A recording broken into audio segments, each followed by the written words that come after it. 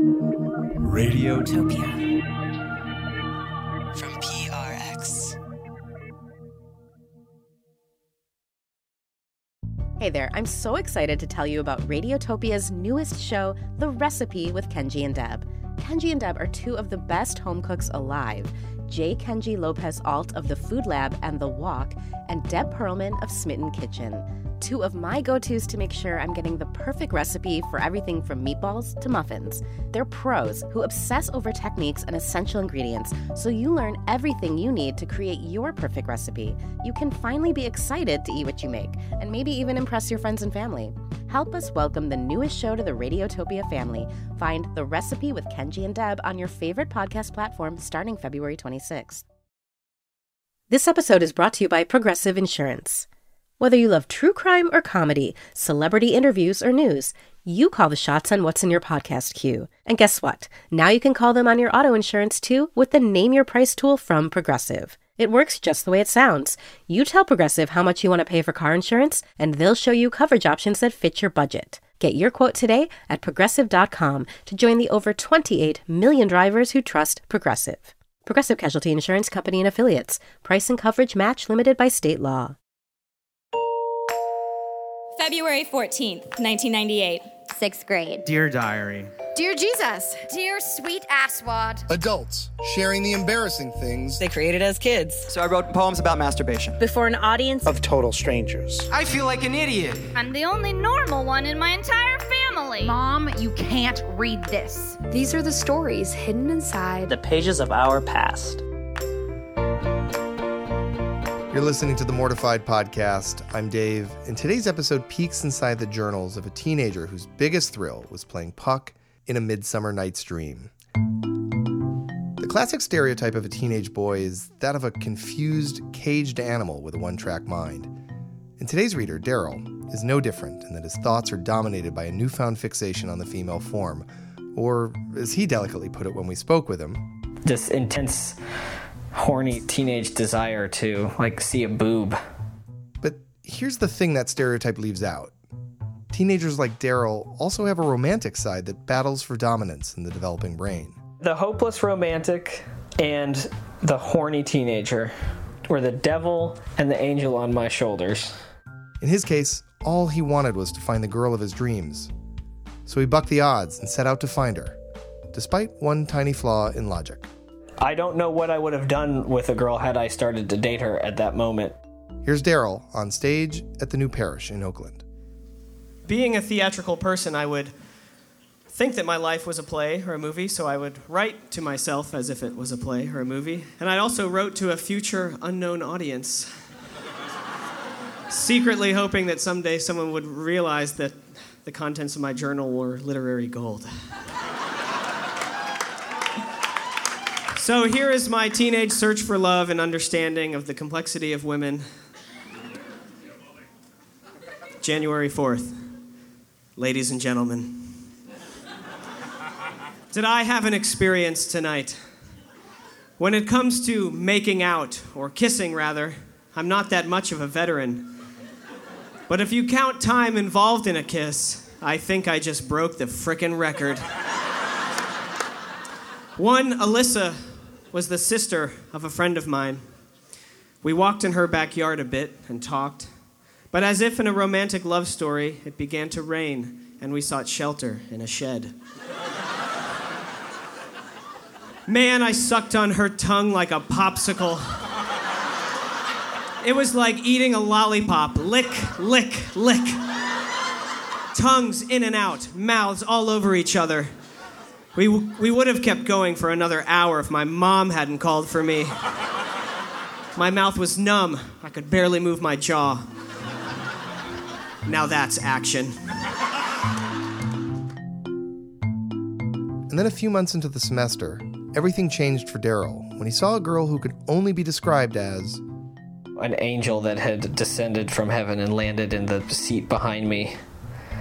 And I developed this crush in an English class.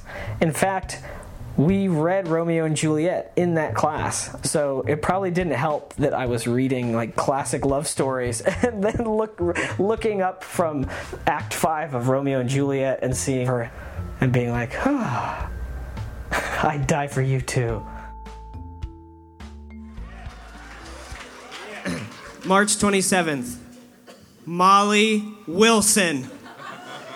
Molly sits behind me in my advanced English 1 class. She is shorter than me, which makes it easier for her to seek comfort in me. She wears her hair short. It is parted slightly in the middle and grows and lays in the shape of her head. It curves around to meet her cheeks, where most hair would lie straight.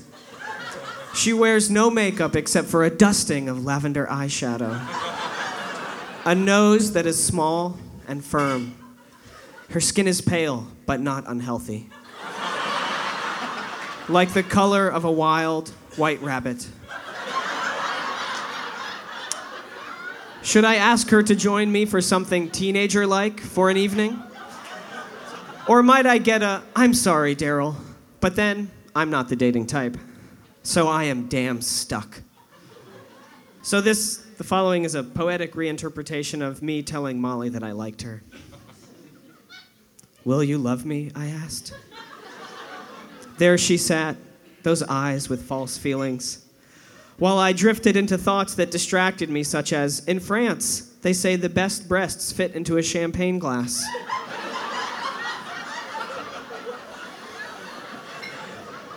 I lose her stare and I say, I bet those would fit. Never, at 15, one should say, will you love me?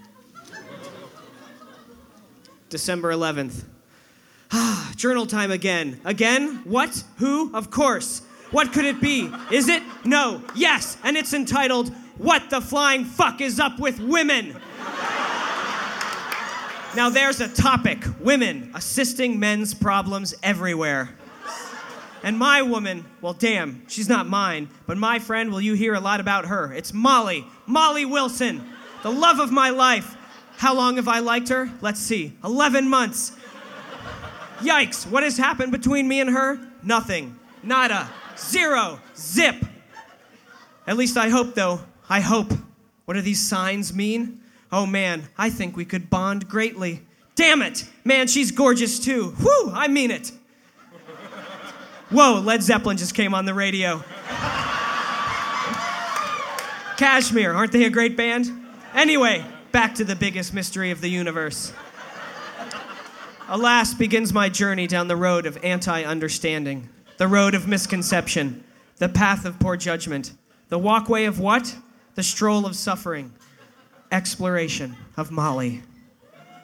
Hey, I'm a teenager. Everything is so fucked up that I can act as mature as a grown-up while giving into masturbation because there's a supermodel with a husband that has the same middle name as me. But isn't being a teenager great? Oh yes. You know what I want to see? A hot chick naked. Yeah!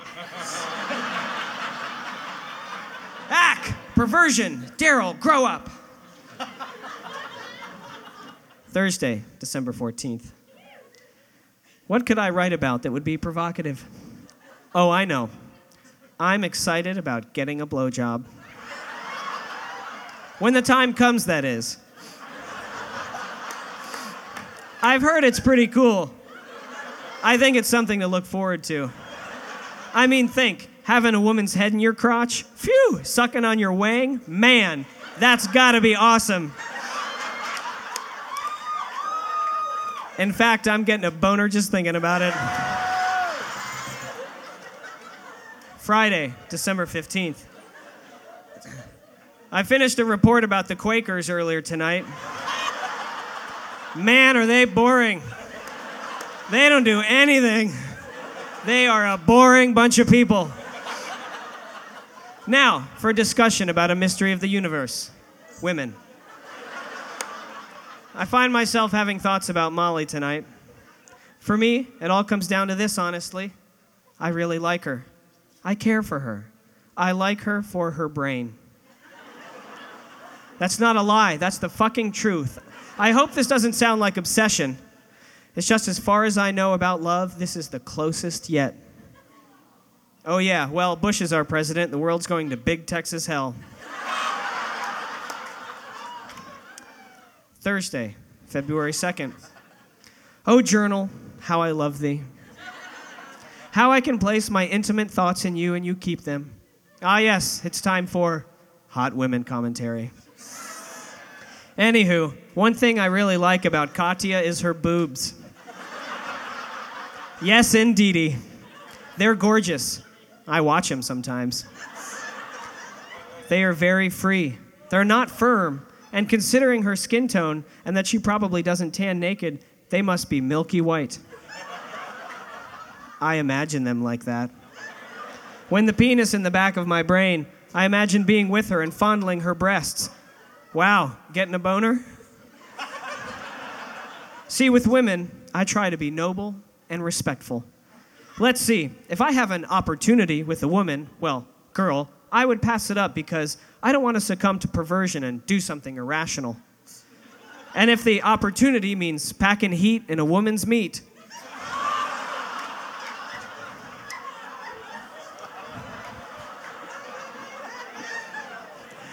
I would pass it up because of the risks and because all those videos you watch in middle school.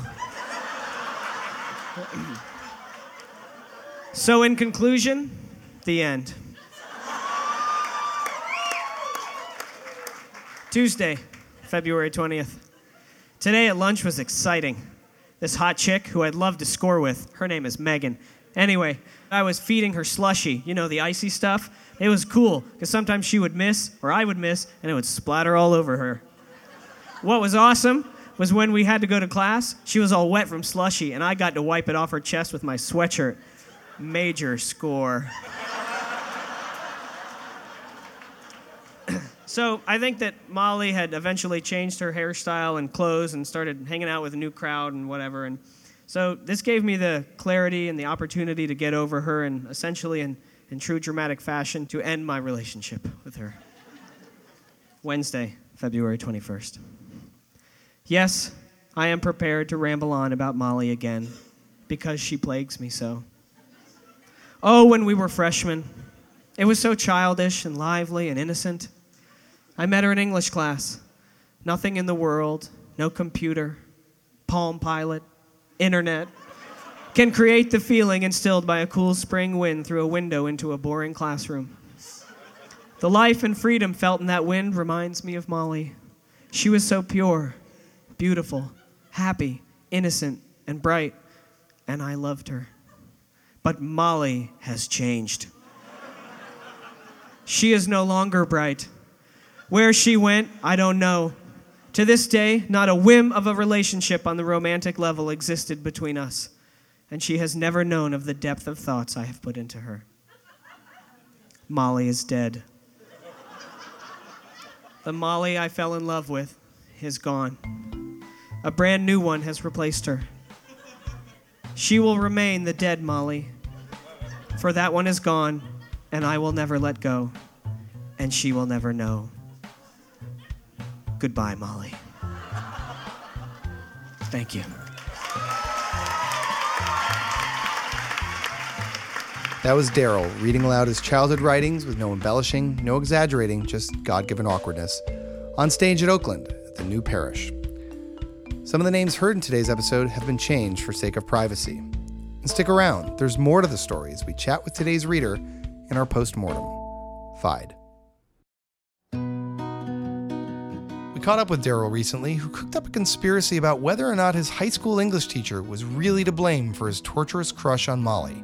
You know, that's probably why the school systems do this. They probably time Romeo and Juliet for puberty, make the maximum Shakespearean effect on your psyche, you know. Adding insult to injury, Darryl also had to witness Molly dating his friends. I was so mad because I thought I was way funnier than this guy and kind of better looking. And he would come into our classroom where I had class with her, where she sat next to me. And so I'd be sitting there goofing around with her and laughing. And then he'd come in and be like, "Hey, what's up? You ready to go?" She's like, "Oh yeah, I'm ready." And I just kind of sit there like, "Hey, what's up, dude? I'll see you at practice. Choir practice later." He's like, "Okay."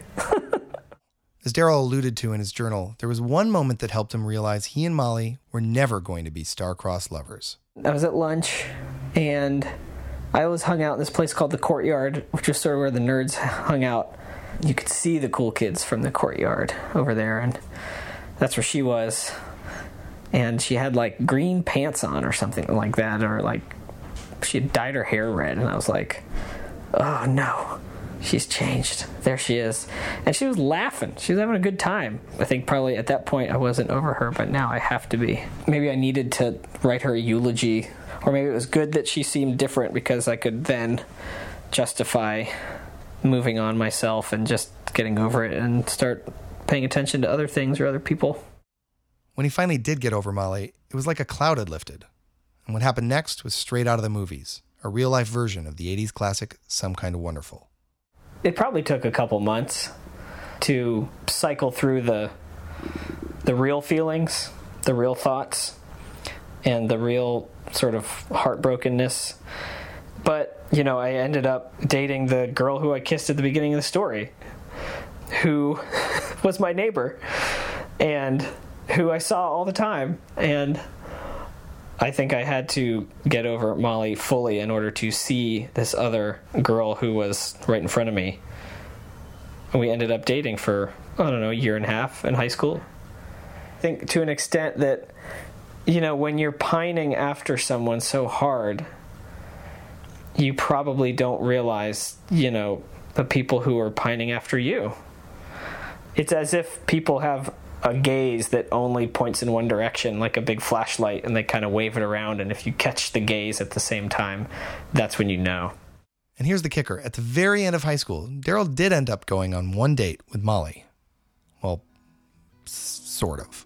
You know, I did end up going to prom with her, as a matter of fact, as friends. She asked me if it was okay if she invite our friend, our mutual friend, to go to prom with both of us. So I ended up going to prom my senior year with two girls.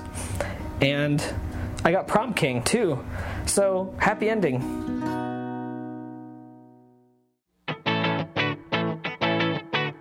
To share the shame, follow us on Facebook or Twitter, or visit getmortified.com to learn about Mortified stage shows, books, films, and beyond.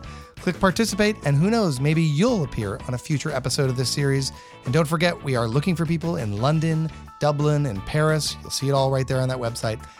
Now, as many of you know, the Mortified podcast is a proud member of Radiotopia from PRX, which is made possible with support from the Knight Foundation and also MailChimp, who celebrate creativity, chaos, and teamwork. Of course, if your organization is interested in supporting our podcast, well, we'd love that. Email sponsor@radiotopia.fm. Our podcast production team for this episode includes Kathy Tu, Pierce Purcelli, Neil Ketcher, and myself, Dave Nadelberg. Music by Gordon Bash, Alex Burke, Adam Smith, and Snakes. Additional thanks to Melanie Merritt, The New Parish, Scott Lifton, Heather Van Outta, Lance Roberts, thanks for the studio space, and all the dedicated Mortified live producers whose work make the stage show possible. Until next time, we remind you that we are freaks, we are fragile, and we all survived.